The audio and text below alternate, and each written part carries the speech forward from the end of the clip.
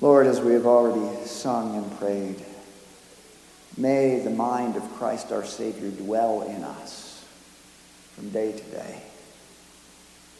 This day, Lord, give us your heart and your mind as we reflect on your ancient words.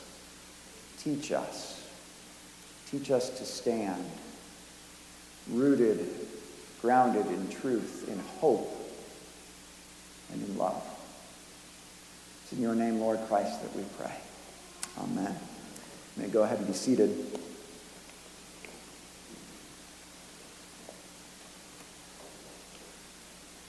In 1992, a humble and up to that point fairly unknown cellist named Vedran Smilovic sat in the bombed-out market square in the city of Sarajevo. And he played a haunting piece of music called Albinoni's Adagio in G minor. And he sat there day after day for 22 days in the midst of the siege of Sarajevo, a siege that would go on for over a year. But he sat 22 days to honor the 22 souls that were slain in the bombing of that market square as they had gathered for a bread line, actually. And the world watched and was inspired and thought, how could a man be so brave to sit literally in the midst of a crumbling, dilapidated, falling apart war zone where he might get struck yet again and play that gorgeous piece of music? It was a powerful act of defiance and a powerful act of hope. Hope that told the world, this is not all that there is, right? Death and decay and violence shouldn't get the last word. So I'll point to something greater, some greater beauty. Now that act, it inspired pieces of music that were commissioned in his name.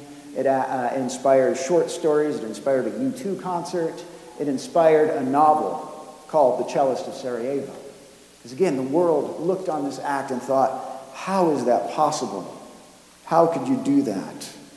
How can one maintain such bold, defiant hope, even in the face of such death and violence? In Psalm 137, the exiled temple musicians who were carried off to Babylon actually lament when their captors required of them a song. Their reply was, how could we sing a song of the Lord in a foreign land? That's the rub, isn't it? Two responses to pain and suffering and violence. One, I think, is rather the natural response. The majority voice that says, how can I sing at a time like this? Why should I when all hope is gone? The other, this bold sort of minority report that says, this is not all that is, and so I will make music and point in hope to something above and beyond the wreckage of present circumstances. And Jesus promised his followers that in this world we would have trouble. So in the face of such troubles, whether it is the global crises that come to our eyes and our ears daily in the news, or troubles within our families or within our personal lives, or within our own hearts and minds that struggle against sin, the flesh, and the devil, how do we maintain hope? Enter another psalm, the Psalm of David, which we prayed together this morning, Psalm 27. Smilovic played his instrument in hope and defiance to the murderous violence besieging him and his people. King David sang and prayed Psalm 27 in the face of much the same. And in so doing, the scripture gives us our own Cellist of Sarajevo-like response to the pain, the difficulties, the hardships, the out-and-out attacks that we face as the people of God even today. So turn your attention with me to our psalm. And let's sit at David's feet for a time and learn. Learn of hope. For if there was ever a man who could teach us what it means to sing and pray in the face of opposition, it was David. Verse 1 encapsulates the premise of this whole prayer. David prays, "The Lord is my light and my salvation. Whom shall I fear? The Lord is the stronghold of my life. Of whom shall I be afraid?" Like a lone cellist sitting in the center of a bombed-out war zone, David faces his opposition, the very real enemies who were looking to destroy him, and he asks, who am I supposed to be afraid of? I have the Lord on my side. Just as he began his career, so to speak, facing down a military foe who was literally larger than life, right, Goliath, David again reminds the people of God, it is the Lord who fights, not I. If the Lord is for us, who can stand against us, as Paul will say generations later? If the Lord is really the light that illumines my life, if I really trust and rest in his salvation, what am I supposed to be afraid of again? This is far from some Pollyanna view of life that ignores bleak realities in favor of positivism, though. This has more teeth in it than a Buddhist denial of suffering as illusory. Just like we saw in the Beatitudes last week, for those who were here, the scriptures are very realistic and very much so grounded when it comes to suffering and brokenness and opposition. David names his foes 4 different times throughout this psalm. In verse 2 he says, "When evildoers assail me to eat up my flesh, my adversaries and my foes, it is they who stumble and fall." He goes on into verse 3, "Though an army encamp against me, my heart shall not fear. No war arise against me, yet I will be confident." Then again, verse 6, he says, "And now my head shall be lifted up above my enemies all around me, and I will offer in his tent sacrifices with shouts of joy. I will sing and make melody to the Lord." And finally, again in verse 12, he says, "Give me not up to the will of my adversaries, for false witnesses have arisen against me, and they breathe out violence." And we know from the history of the Old Testament that these were not just, figures of speech or metaphors that David is using here. As a military leader who, frankly, did not shy from standing with his men in the front lines in a day and an age when you literally looked into the eyes of the enemy that was bent on your destruction, David knew what it was to face enemies. And he was a king. Yes, perhaps the greatest king Israel would ever know, but what is that old saying? If nobody thinks you're a jerk, you're probably not an effective leader. If everybody thinks you're a jerk, you probably are a jerk, right? That's how that ends. But David was an effective leader. And so he had enemies, even within his own court. There were certainly those within David's own capital, his own regime, who made, those little sort of dark corner side deals that get depicted in all of our, beloved political intrigue shows. Toward the end of his life, his own son tries to lead a coup and seize power before it can be passed on to his brother. So David was a man who knew what it is to have enemies, literal enemies, even enemies who masquerade as friends. He even bewails in verse 10, "For my mother and my father have forsaken me." Can you imagine? "But the Lord will take me in." In short, there is very little in the realm of opposition that you or I might think of that David did not face. In fact, he faced a lot of very visceral opposition that, Lord willing, we will never have to know. So this is not a flowery blowing of air that David's doing here. David relates to us in pretty much any and every situation in life that we may find ourselves in. Any version of feeling opposed, besieged, forsaken, let down that we can come up with. David speaking to that, because David experienced that. David experienced it all, and yet he puts pen to parchment and gives us this witness to the salvation and light of God, even in the face of serious hostility. In the midst of myriad opposition and suffering, David leads us into faithful response. Now, at first stroke, verse 3 can come off sounding almost like a sort of swaggering triumphalism, if you were to take it out of context. Though an army encamp against me, my heart shall not fear. Though war arise against me, yet I will be confident. And certainly that would come off as sort of a chest-thumping bravado if we thought for a moment that David were implying that he can stand up against anything these enemies throw at him. But remember who David is. Remember what his posture has been throughout his entire military and political career. This is not David smacking his chest saying, "Come at me, bro." This is not David saying, "I've got broad shoulders, I can take it. I've got a thick skin." Because David's confidence is not in himself. David goes on.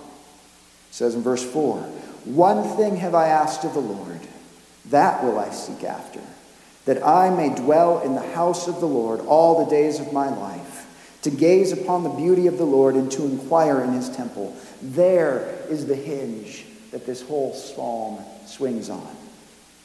There is the source of David's confidence. It's not in his crown or his sword. It's not in his own throne in his newly built palace. It's in the Lord's tabernacle, the tent that housed the manifest presence of God in the midst of his people. That is the place, David says, he longs to be, because that is the source of his sense of well-being, his security, his confidence.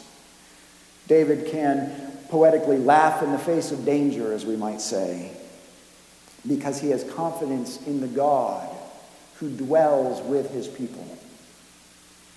And David relishes the privilege of knowing God, seeking God, being with God in that place. He'll go on to say, "For he, God, will hide me in his shelter in the day of trouble. He will conceal me under the cover of his tent. He will lift me high upon a rock. And now my head shall be lifted up above my enemies all around me, and I will offer in his tent sacrifices with shouts of joy. I will sing and make melody to the Lord."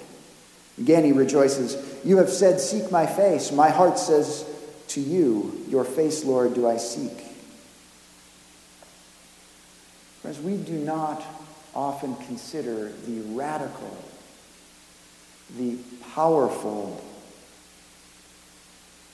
strength that lies in the nature of worship and prayer in the face of darkness, in the face of the darkness all around us.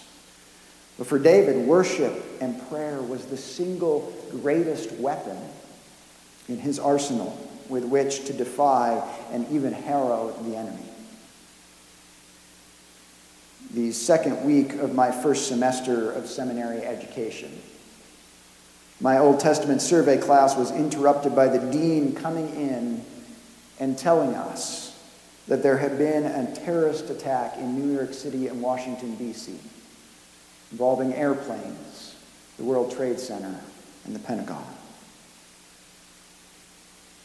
Rather than encourage us to, just wanted you to know, get back to your studies, rather than just saying, "So, you know what, class is dismissed for the day, go and be with your families," he said, "Come to the chapel," where we found our entire faculty, staff, student body, and actually a lot of the spouses as well, gathered.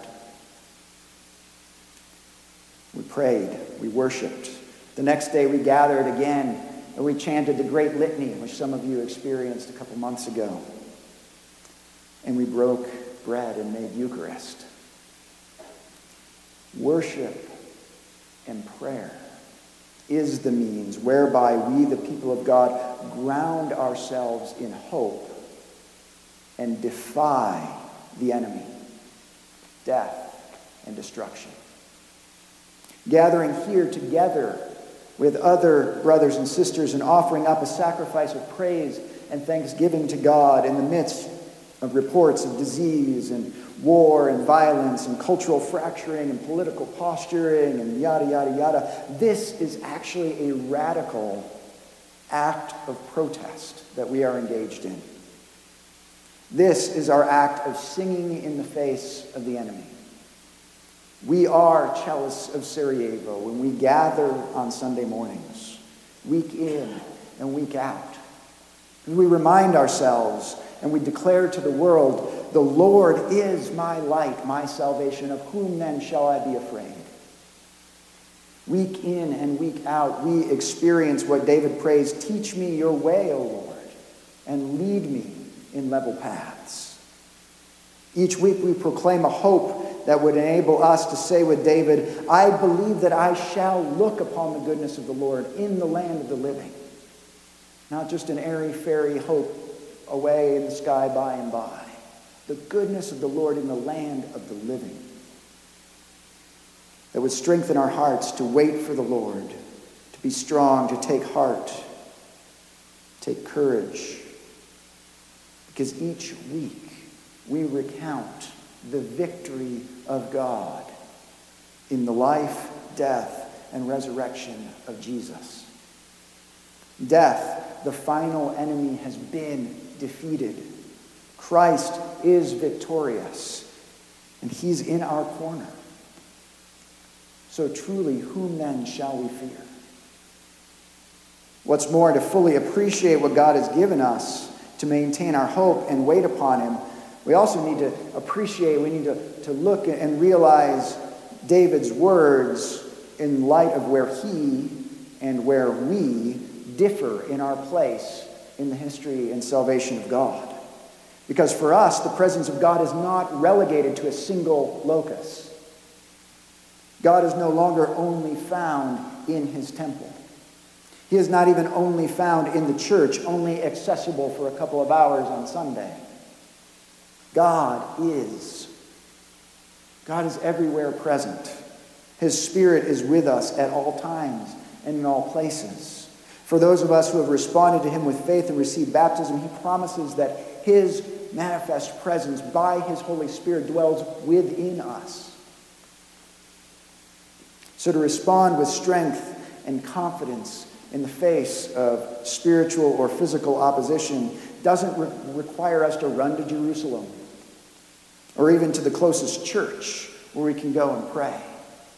So for us, when we hear David's words, I will dwell in your presence, Lord, doesn't mean just get to church as often as you can.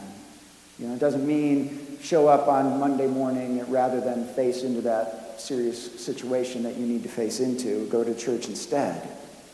It means recognize that you carry the presence of the living God with you, to dwell in that place with you. Now, our corporate gathering as the body of Christ has a role to play, an important one, because this is the place where the Lord does teach us his ways, where we interact with our brothers and sisters who are also seeking to walk following him on his level paths. This is the place where we join together in the sacrament that not only proclaims the Lord's victory, but also really, truly fills us, feeds our hope, strengthens our courage, heals our brokenness, nourishes our souls. This is the place where we are reminded of the gifts and the tools that the Lord has given us to stand in the face of all that opposes us. But our hearts and minds on Monday morning, those are the besieged market squares where we have to go day by day and stand in that hope. Those are the places where we are assailed by the enemy. And therefore, that is the place the Lord promises to meet us as we wait upon him. That is the place where we are trained, taught, and nourished to wait for the Lord, to maintain hope, to defy death and corruption, to stand confident, not in ourselves, not on our broad shoulders, our keen intellects, and our general likability, but in the God who is our light and our salvation. So let us pray. And Lord, with your servant David, we would commend our path to you. Lord, with your servant David, we trust that you will hide us in your shelter, that you will hear when we cry aloud, because you are gracious in answer. Because you have not only commanded us to seek your face, but you have given us the way to do it.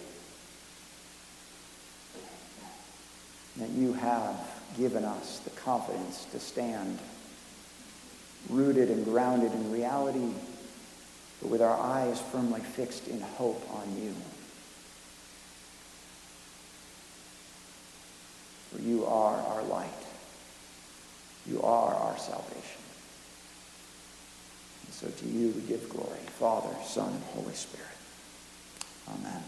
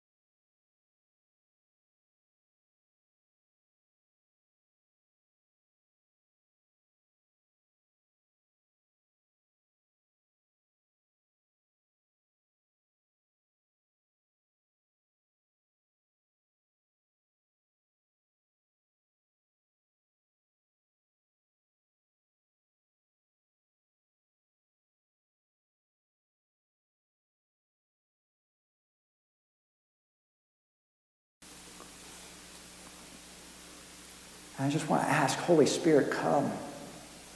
Holy Spirit, come among your people.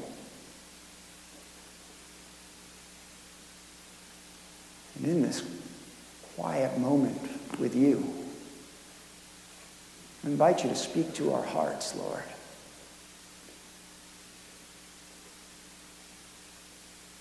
First of all, for any of us here who recognize the struggle that I described as St. Augustine's testimony.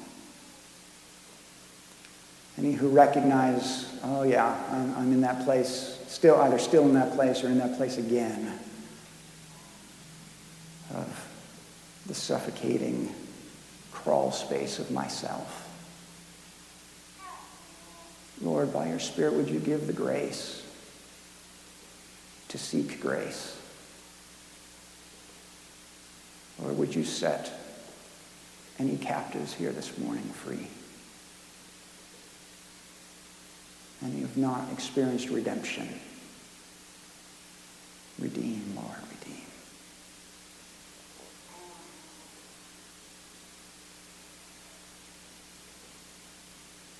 For any of us, Lord, this morning who have known that grace in our lives, and yet, as we have gone along on the road of faith, I've come to recognize, oh yeah, I picked up that shackle again, didn't I? Been just, trying it on for size to see if it still fits. And guess what? It does.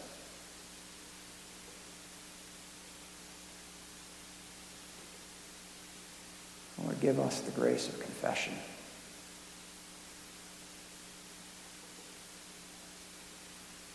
we might experience the redemption, the release of absolution.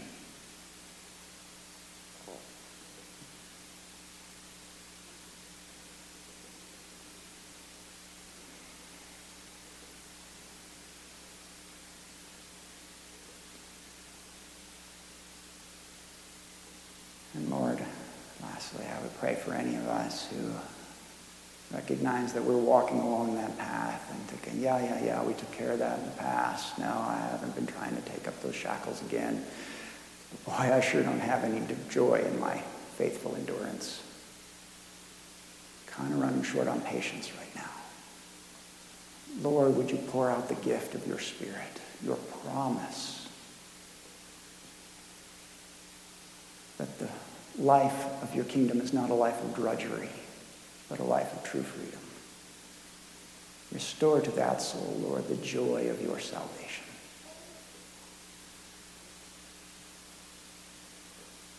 Renew, Lord, right spirits within each of us this morning, we pray.